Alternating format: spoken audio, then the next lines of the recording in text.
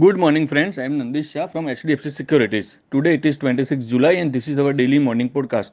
US stocks closed in the green on Tuesday as earnings reports rolled in and attention turned to the conclusion of Fed's rate setting meeting on Wednesday. The mystery isn't so much what could happen today as what the Fed might signal for the next meeting in September.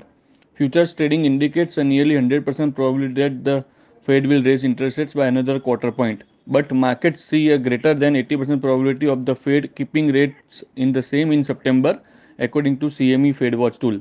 The European Central Bank and Bank of Japan joined the Fed in holding policy meeting this week.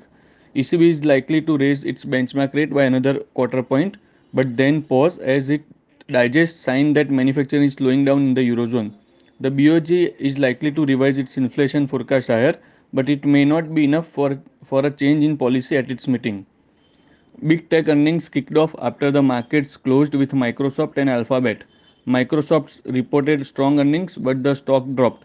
Alphabet said its CFO was getting a new role. These results shine a light on sectors such as cloud computing, artificial intelligence, and internet advertising. Chinese stocks are subdued today after yesterday's surge, with Hong Kong's Hang Seng index rising 4.1%, while the Shanghai Composite rose 2.1% after Beijing signaled it would offer new support to its lagging economy. Commodity, Commodities, especially metal stocks, have risen in our market in anticipation of a large Chinese package. Nifty swung between gains and losses before closing marginally in the green. Nifty made a near hammer-like pattern after a two-day fall, suggesting possibility of a short-term upward reversal. Nifty could stay in the 19783 to 19567 band for the near term. Indian markets are likely to open mildly higher in line with global cues today. That's all for the day. Investment in securities is subject to market risk.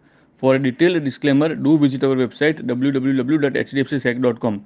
Thank you for listening and have a profitable day ahead.